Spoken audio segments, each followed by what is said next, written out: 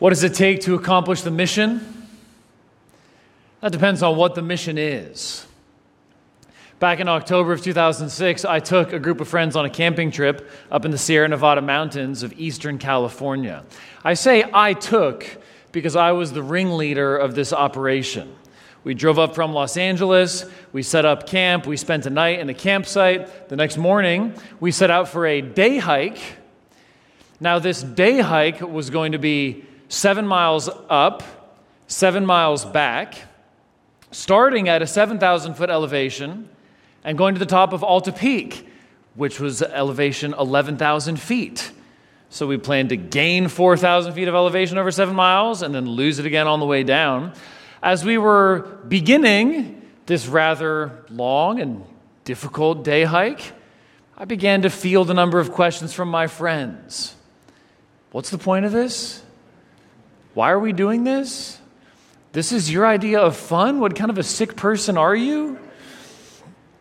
And by the time we got up above the tree line, a couple of things started happening. One is that the views were stunning. This is in the Sierra Nevada mountains. You could see dozens of miles, these huge peaks in the distance, breathtaking views. But also, as the altitude is climbing higher and higher, the air gets thinner and thinner. It's harder and harder to breathe. So by the time we started getting up to the summit ascent, it's basically a straight walk up a bare granite dome where every breath is hard and every step is hard. We finally made it up. We got to the peak. The views are incredible. You're looking down into this tiny little lake like thousands of feet below in this canyon. But we only had a few minutes up there before the weather changed. I should have mentioned that it was sunny, it was clear, we were wearing shorts and t-shirts. But up on top of the mountain, it started to snow. We weren't exactly outfitted for snow, and a bare granite dome is not exactly the safest place to be when it starts to snow. So we started getting down off the mountain. We start walking down. Thankfully, gravity's on our side the whole time because we're just walking down, down, down, down, down. But of course, once we got below a certain elevation, it got a little warmer. And then the snow turned into rain. And it just rained on us the whole way down. Our clothes were completely soaked through. When we finally got back to the camp after a rather long day, our camp gear was all soaked through. We had no choice but to pack up, put all of our stuff into my van, completely soaking wet, drive off the mountain, and drive all the way back to LA that evening. It took like 4 more hours of driving. Let's do a little audit of that mission and its success. Willpower, pretty strong. Attitude, mixed. Gear, very poor. Planning, almost none. Leadership, questionable. Does your life have a mission? If so, how equipped are you for that mission? If you're not a believer in Jesus, we're glad you're here. You're welcome at any of the services of New Covenant Baptist Church. I'd encourage you to talk to Jeremy, one of the pastors here, or any of the members here about what it means to follow Jesus. My question for you that might help give you a way into this sermon and a way into this text would be, what would you say is your main purpose in life? If you're not a believer in Jesus, what will it take for you to achieve that purpose? And what will happen if you do? This afternoon, as Jeremy's mentioned, we're going to dive right into the middle of Paul's letter to the Philippians with chapter 2, verses 19 to 30. I think in the blue Bibles around you, it should be on page 981, if that's the same as mine. Hope it is. The whole letter to the Philippians is something of a dispatch from Paul on mission.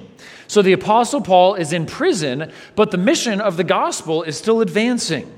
The Philippians were partners with Paul in this mission. They supported him financially and in many other ways. And in some ways, the whole letter to the Philippians is a thank you letter from Paul to the Philippians, thanking them for his support of his ministry even while he's in prison. Our passage, right in the middle, chapter 2, verses 19 to 30, is sort of a newsy update about who is going where and when and why. But these verses offer us far more than a kind of logistical briefing. These verses remind us as believers in Jesus what our fundamental mission is and They show us what we need to be in order to accomplish that mission. So if you were here at the seminar yesterday, you might find some particular links here where we're thinking about the kind of character that God intends to form in us in conformity to Christ in order to faithfully and effectively minister to others. So we're going to spend a few minutes considering the passage as a whole, kind of getting a handle on the big picture before I then walk us through it step by step. So if you're looking at the passage, you'll see there's two main paragraphs. That's because there are two main news updates in this passage, one in each paragraph. In the first paragraph, Paul says he hopes to send Timothy soon. In the second paragraph, as we'll see, Paul says he has sent Epaphroditus now. Since the second paragraph comes first in time, we'll start there. So this begins with Epaphroditus. You'll see him mentioned in verse 26. Epaphroditus is a Gentile believer from Philippi, the place that Paul is writing to. Verse 25 tells us that the Philippians appointed Epaphroditus to be their messenger to Paul. They're several hundred miles away from him, and if they wanted to communicate with him or support him, which they did, they needed somebody to deliver that, which is what Epaphroditus was. So Epaphroditus is the person who physically delivered their financial support to Paul. In the ancient Mediterranean world, you could not just Venmo somebody. If you wanted to transfer material resources to somebody across a distance, you needed someone who was trustworthy. You needed someone who could handle a difficult and dangerous journey. You needed to be able to physically give them what they were going to bring to somebody, and they had to go by road, by sea, encountering all kinds of weather, difficulty, danger. It was probably at least an 800-mile trip under those kind of conditions to get from Philippi to Rome. That's what Epaphroditus did. But likely, on his trip from Philippi to Rome, Epaphroditus got seriously sick, and yet he persevered in his mission. He delivered the Philippian support to Paul. So at the time of writing, Epaphroditus is there with Paul in Rome. But by the time of reading, that is, when the Philippians would have gotten this letter and read it out in their corporate gathering, just like we're going to do throughout the sermon, by the time of reading, when the Philippians first read this letter from Paul out loud in their assembly, Epaphroditus was back with them. Paul sent Epaphroditus back because, since he had fallen ill, the Philippians became concerned for him. And Epaphroditus became concerned for them. So Paul thought it was best for them to be reunited. Look down at the passage in verse 28. We could translate the Greek of the passage more literally. Paul says, I am the more eager to send him, therefore, that you may rejoice at seeing him again. We could translate this more literally as Paul saying, I have sent him the more eagerly. The verb Paul uses is a simple past tense. He's telling the Philippians he has sent Epaphroditus. Why is he saying he has sent Epaphroditus? That's because when Paul was writing, Epaphroditus was with him. But then Epaphroditus is the one who brought the letter back to the Philippians, so that by the time they're reading it, Epaphroditus is back with them, and they may be wondering what's going on. Hey, Epaphroditus, didn't we send you to Paul to take care of Paul? Why are you back here? So Paul's explaining why Epaphroditus is back with them. It wasn't any failure on Epaphroditus' part, but Paul's loving response to God's mysterious providence. Then we look up at the first half of the passage, the first paragraph. Paul says in verse 19, I hope in the Lord Jesus to send Timothy to you soon, so that I too may be cheered by news of you. So Paul's in prison. He's awaiting the outcome of his trial. He doesn't know what's going to happen to him yet, but he hopes to send Timothy. And his only purpose in sending Timothy is to learn how the Philippians are doing. He wants to get a kind of spiritual update on how the church is going from Timothy. But he's just keeping Timothy with him a little bit longer because he just doesn't know what's going to happen. So Timothy's kind of there assisting him. He's already giving up Epaphroditus to get back to the Philippians. But now Timothy, hopefully, he'll be sending soon, just so he can learn how they are. Those are the two kind of news updates in our passage. That helps us just get a framework for it. I'm now going to read the whole passage, and then we'll discuss the whole thing a little bit more together. So, Philippians 2, verses 19 to 30. I hope in the Lord Jesus to send Timothy to you soon, so that I too may be cheered by news of you. For I have no one like him who will be genuinely concerned for your welfare. For they all seek their own interests, not those of Jesus Christ. But you know Timothy's proven worth, how as a son with a father he has served with me in the gospel. I hope, therefore, to send him just as soon as I see how it will go with me, and I trust in the Lord that shortly I myself will come also. I've thought it necessary to send to you Epaphroditus, my brother and fellow worker and fellow soldier, and your messenger and minister to my need, for he has been longing for you all, and has been distressed because you heard that he was ill. Indeed, he was ill, near to death, but God had mercy on him, and not only on him, but on me also, lest I should have sorrow upon sorrow. I am the more eager to send him, therefore, that you may rejoice at seeing him again, and that I may be less anxious. So receive him in the Lord with all joy, and honor such men, for he nearly died for the work of Christ, risking his life to complete what was lacking in your service to me. Here's one of the main questions we need to ask and answer in order to understand this passage. We've seen the two main movements, two main news updates, but the question is, why does Paul give us this news update right in the middle of the letter? He'll often do this in kind of greeting sections at the end of the letter, kind of updates about who's going where. Why does he do it here, right in the middle? It's like a news report dropped into the middle of some other broadcast program, right? Like, is this an interruption? Is this a digression? What's happening here? I think the key is that if you look at the two sections that come before this, if you just scan over verses 6 to 11, it's the glorious statement of how Christ humbled himself by becoming incarnate and obedient all the way to the cross for our salvation. And then God exalted him, installed him in power and glory at his right hand so that all will now bow to him. That's the glorious statement of how Christ saves us through his own self-humiliation. And then in verses 12 to 18, Paul has all these exhortations about how we're to cultivate a life conformed to God's purposes from within the heart, how we're to live distinct from the world, how we're to hold out the gospel to others and live lives that adorn the gospel and be willing to sacrifice and be poured out for the sake of others. So it's Christ's humiliation in verses 6 to 11, our life of gospel-advancing witness in verses 12 to 18. Then the reason Paul drops these two updates right here where he does is because Epaphroditus and Timothy are such wonderful examples of everything Paul's been teaching. So as Christians, we don't just learn by instruction. We don't just learn by hearing what to do. We don't just learn by being told, all right, here it is, now go do it. We learn by seeing it in action. And part of what Paul's doing is showing in some very detailed ways how fully Timothy and Epaphroditus embody the mind of Christ for the sake of the mission of Christ. He's saying their minds, their hearts are conformed to Christ's purposes. They've been transformed from the inside out, so they're willing to selflessly sacrifice. They're willing to put others' interests before their own, just like Jesus did. And the result of them doing that is Christ's mission advances. So Paul's doing a kind of 2-for-1, where he's updating them on what's going on with him and how the players are coming and going. But these are particularly important players to watch because we're meant to follow them like they follow Christ. That's at the heart of this text.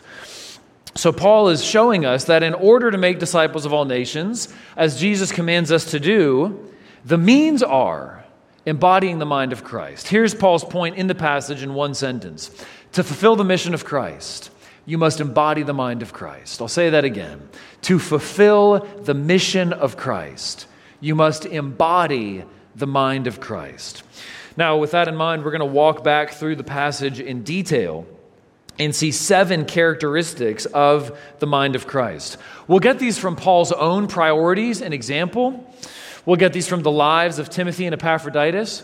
We'll also get it from what Paul commands the Philippians to do. So in this gospel partnership, Just like Jeremy led us in praying for gospel partnerships coming out of England, in this gospel partnership with Paul, with Epaphroditus and Timothy, with the Philippians, what are the priorities and the character that we see embodied in all of them together?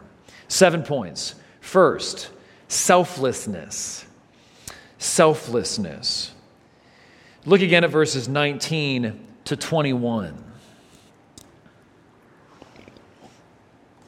I hope in the Lord Jesus to send Timothy to you soon, so that I too may be cheered by news of you.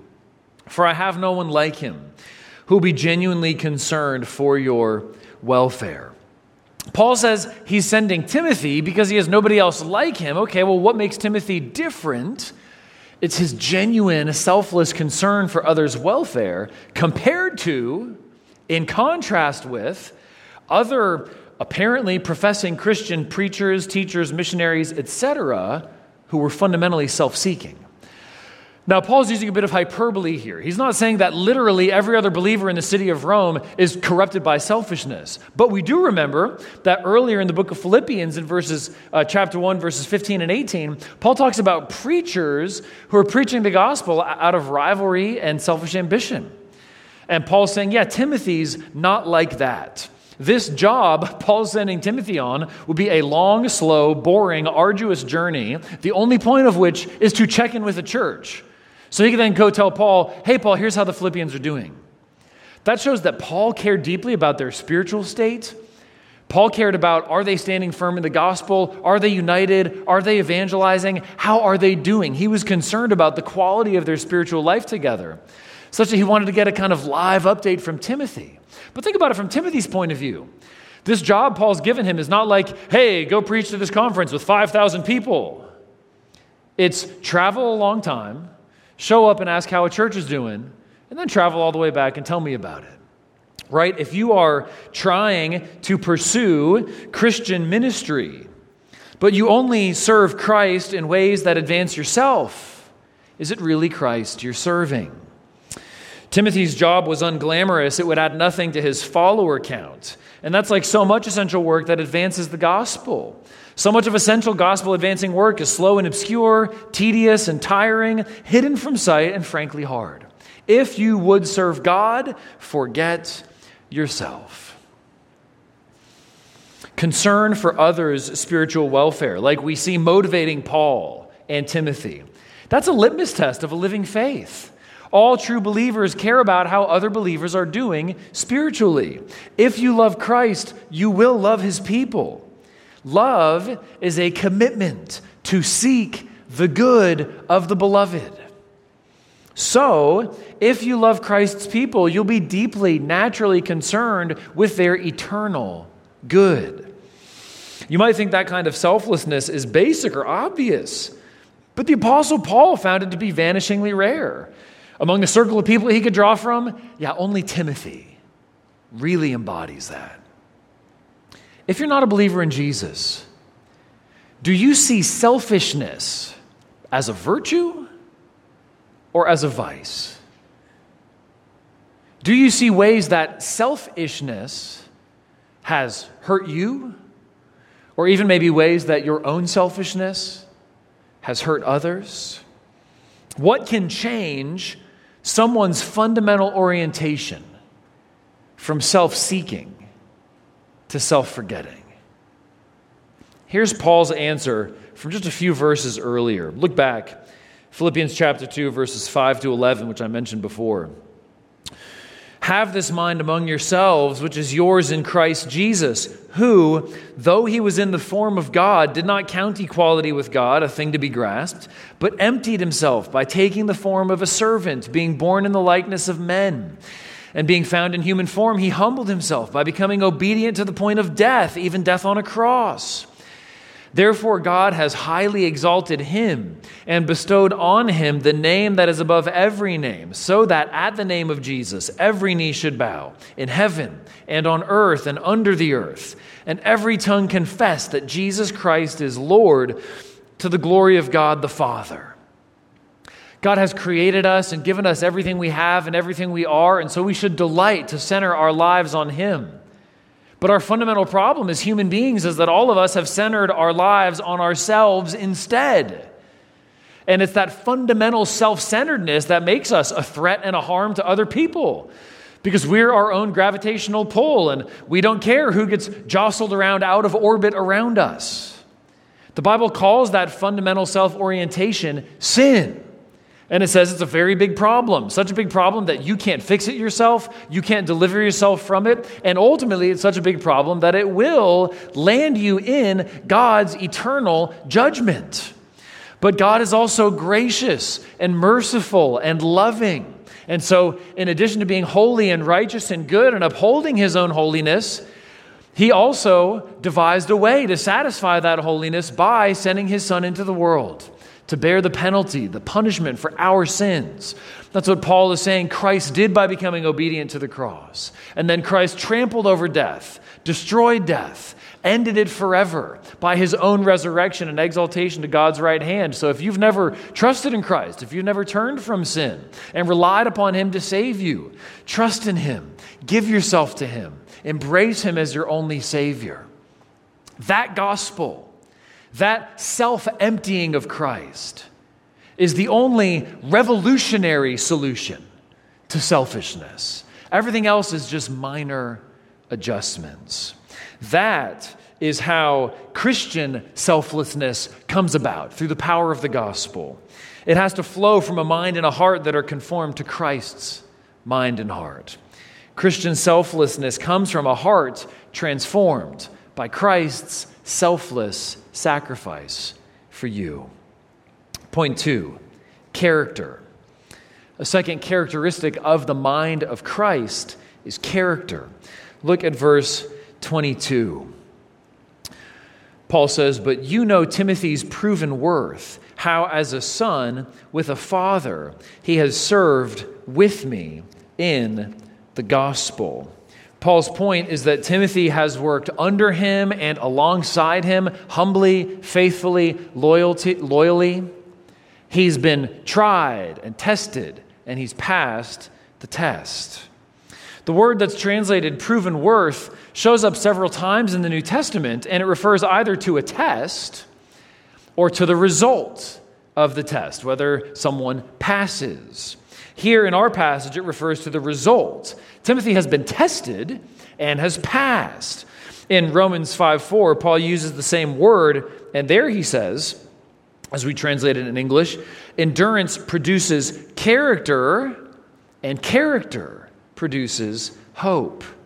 Character is the stable, tested disposition of your mind, heart, and will that enables you to love, choose, and persevere in what is good.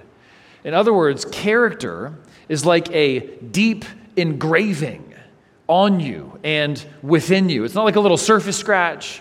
It's not like something you can just buff out of the paint. It's a deep carve. It's a deep cut. And the shape that's cut in is Christ-likeness, chopped in deeper and deeper and deeper through different divine strokes of sanctification over time. Here's an equation for what produces character.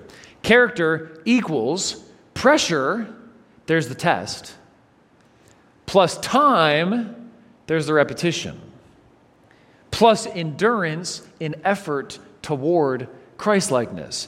Character is pressure plus time plus endurance and effort toward Christ-likeness. Paul's telling us that's what Timothy has demonstrated. He's saying Timothy has demonstrated that effort toward Christ-likeness over time, and he's come out true. You can't microwave character. There's no fast pass lane that lets you cut to the front of the line. There's no easy pass, express HOV lane for skipping traffic jams of character. Character comes in part through enduring long lines and traffic jams of life, literally and metaphorically.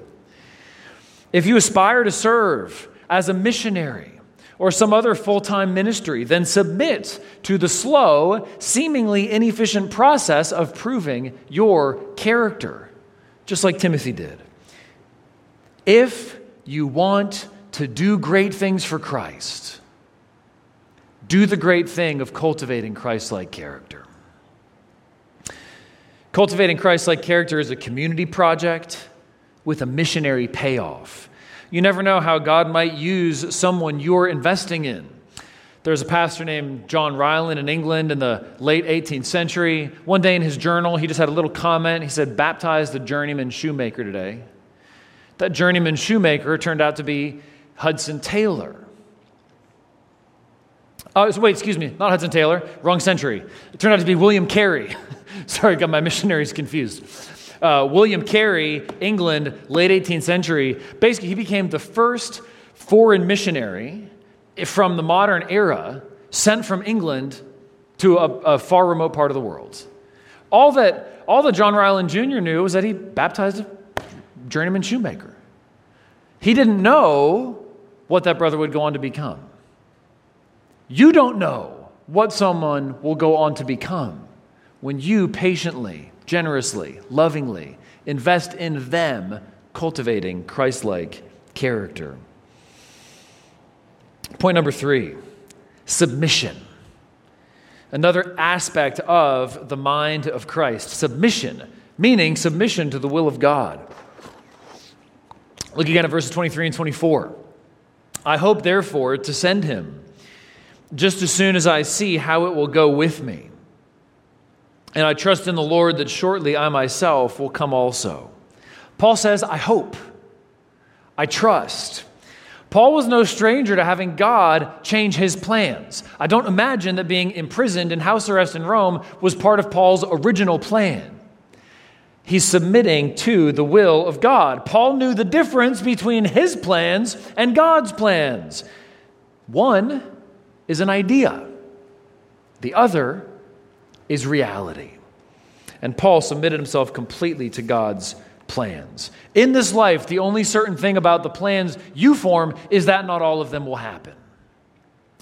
Paul's plans taught him in the way that God rearranged them to submit to God's sovereign will. What has God done to you lately that was not part of your plans? What lessons might be hard for you to learn in any other way than by God crossing your plans?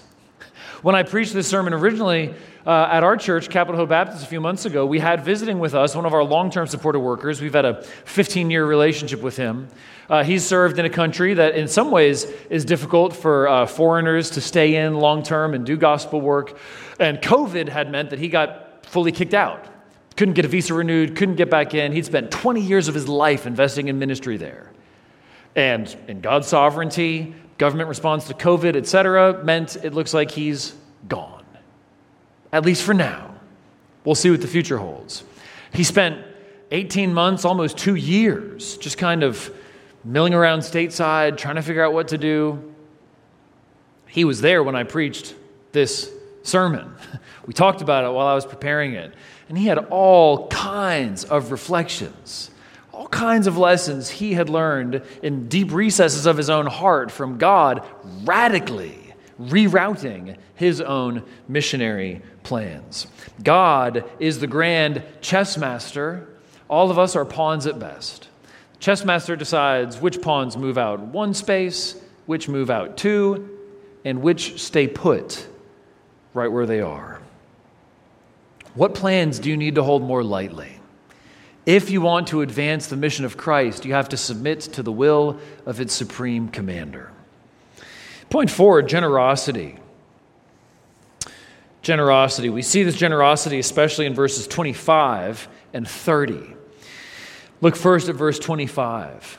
"I have thought it necessary to send to you Epaphroditus, my brother and fellow worker and fellow soldier, and your messenger and minister to my need." When the Roman Empire imprisoned somebody, they typically chained them to a guard, so it was kind of a form of house arrest, and then they did not provide anything else.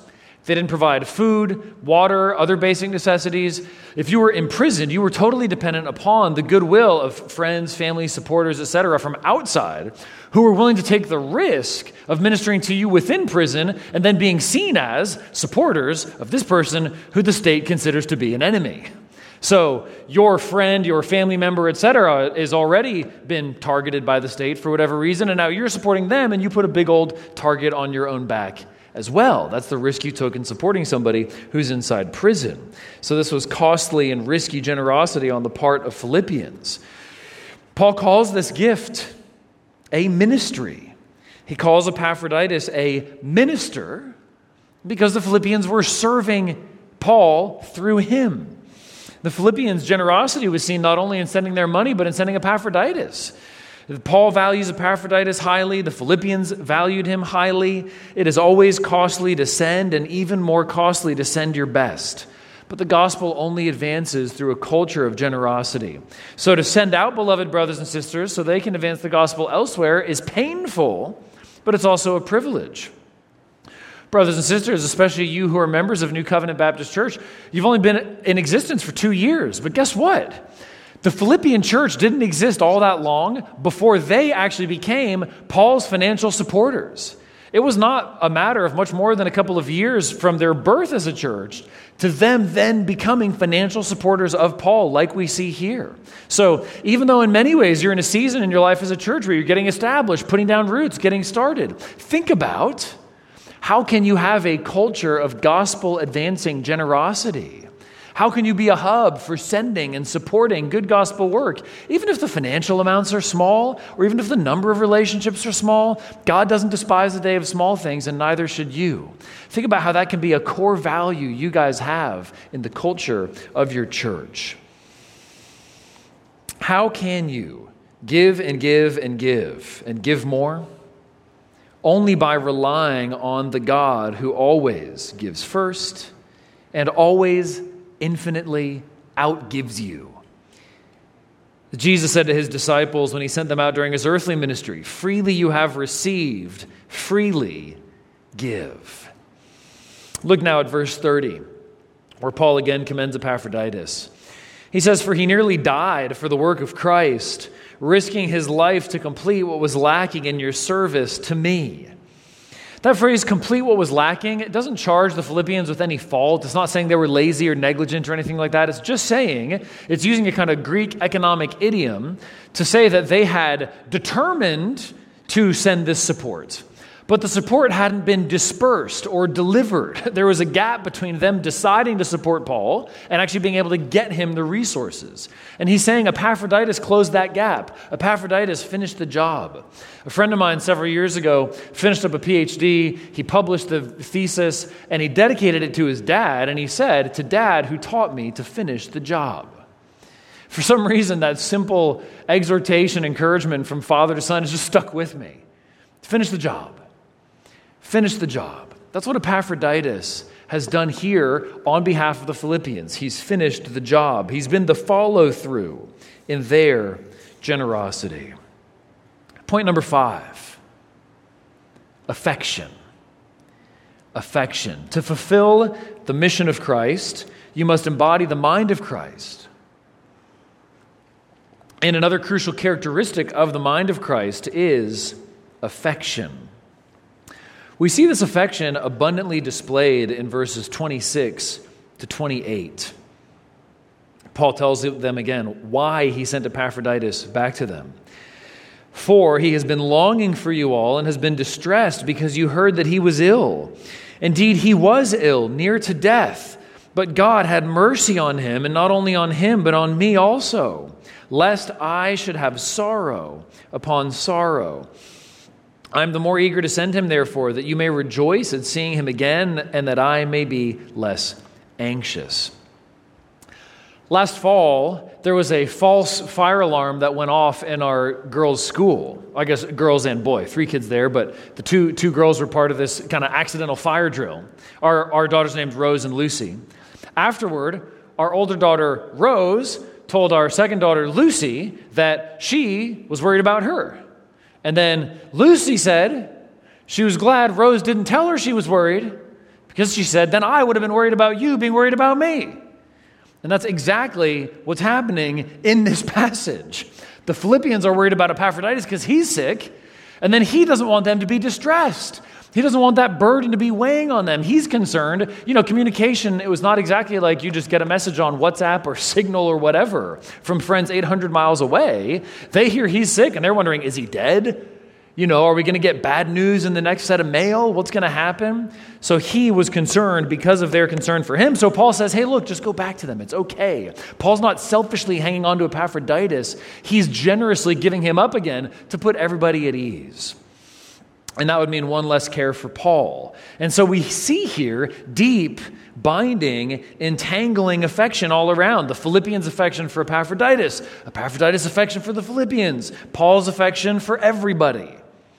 Paul tells us in verse 27 that by healing Epaphroditus, God had mercy on him, and not only on him, but also on me. Paul's point is that his heart is made of flesh, not stone. If Epaphroditus had died, it would have been gain for Epaphroditus, like Paul says, to live as Christ and to die as gain, but it would have been loss for Paul. His heart would have been crushed. When a beloved brother or sister dies in the Lord, and we just had this in our congregation this past week, a very dear sister who served us as a deacon died very suddenly, and it was just brutal to get the news. She died on Wednesday afternoon. A dear sister, so faithful, so godly. She's only 29.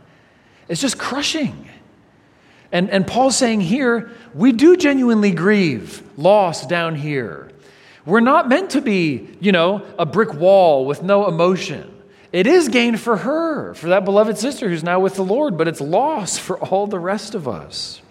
So Paul and Epaphroditus and the Philippians are all embodying what Paul says of himself in chapter 1, verse 8. God is my witness, how I yearn for you all with the affection of Christ Jesus. To love other believers with this kind of godly, Christ-centered affection is to make both their joys and their sorrows your own. It's to treat their triumphs and hardships as if they happened to you. That's why it's such a risk. If you love anyone like this, you will invite sorrow upon sorrow, like Paul almost had. But the love of Christ compels us to love each other the way he's loved us. And besides, if you refuse to invest your heart in others, that has its own perils and pitfalls. Here's how C.S. Lewis put it. There is no safe investment. To love at all is to be vulnerable. Love anything and your heart will certainly be wrung and possibly be broken. If you want to make sure of keeping it intact, you must give your heart to no one, not even to an animal. Wrap it carefully around with hobbies and little luxuries. Avoid all entanglements. Lock it up safe in the casket or coffin of your selfishness. But in that casket, safe, dark, motionless, airless, it will change. It will not be broken. It will become unbreakable, impenetrable, irredeemable. The alternative to tragedy, or at least to the risk of tragedy, is damnation. In order to work together to advance the gospel as a church, you all need to carefully tend and guard and renew your affection for each other. So you have to ask, what diminishes affection and what stokes affection for fellow believers? Well, what diminishes affection, one example would be skipping church for no reason. You're absent for no good reason. You don't see the brothers and sisters that week. There's no chance to be renewed in your affection for them, to check in with somebody, to see how somebody's doing, to be reminded of this brother or that sister's spiritual gifts and how they benefit you. Another would be judging other believers for decisions they make or differences they have from you. Another would be envying gifts that God has given to them, but not to you. What stokes affection? Praying regularly for other members by name with specific requests, face-to-face fellowship like we're having now, corporate worship, encouragement. And I mean encouragement going either way. Of course, your heart tends to warm up to somebody if they encourage you. But what if you go out of your way to try to offer an encouraging comment to another believer about the way you see God working in their life? You might find that the discipline of encouraging that brother or sister actually warms up your own heart to them in the process. To fulfill Christ's mission together, we need to love each other with Christ's own affection. That affection should warm our hearts and guide our tongues and strengthen our hands and brighten our faces.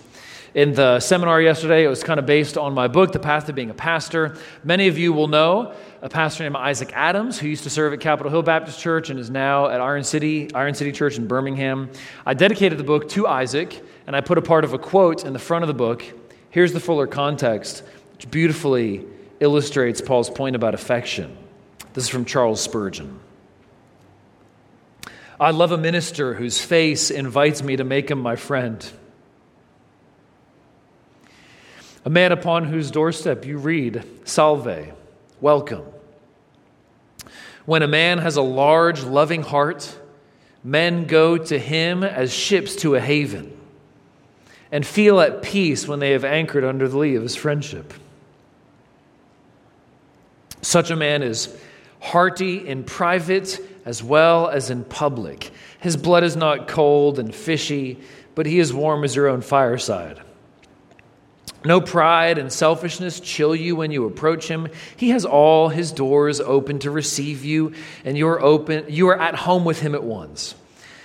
Such men I would persuade you to be, every one of you.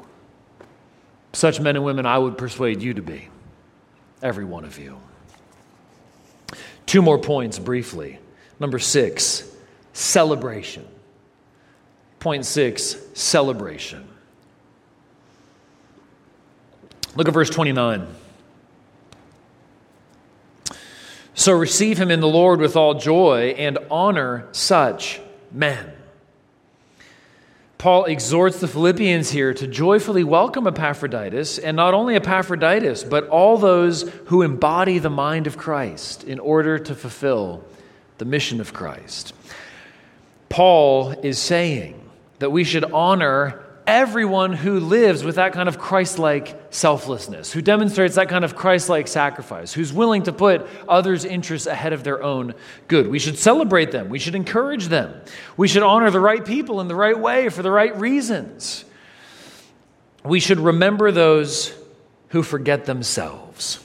How can you all do that as a church? There'll be a good conversation to talk about at the burger place afterward. How can you as a church honor those who give themselves away for others' good? Be a good conversation to have together. Point 7, courage. Courage. Just look at the last verse, verse 30. Why should the Philippians receive Epaphroditus joyfully and honor all those like him? Verse 30. For he nearly died for the work of Christ, risking his life to complete what was lacking in your service to me. The Philippians should celebrate Epaphroditus because he risked his life. A few years ago, I was talking with that same supported worker from our church that I mentioned earlier, and he challenged me. He's kind of reflecting on our own church's culture and other churches with similar theology and commitments, and we often want to be careful and prudent and dot all of our I's and cross all of our T's and not do anything hastily. And he said to me, I wonder how often prudence is simply cover for fear. It's good to hang out with missionaries because they say crazy stuff like that to you and shake you up. Was it prudent for William Carey to go to India?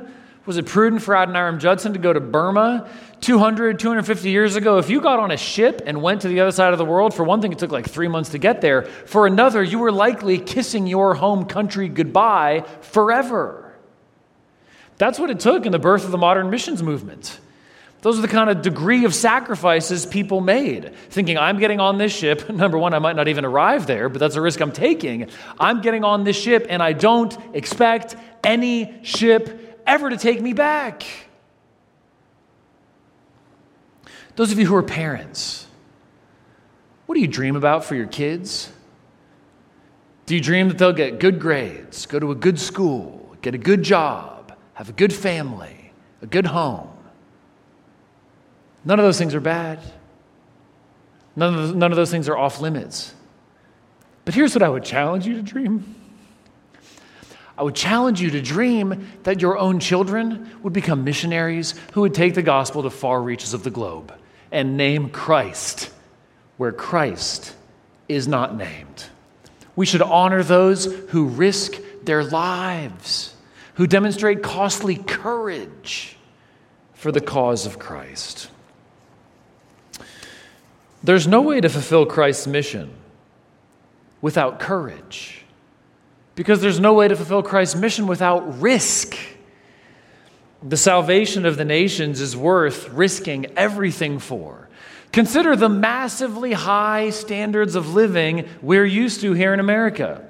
Clean water, modern medicine, air conditioning, even if you have to jury-rig it, cheap, easy travel, relative safety and security.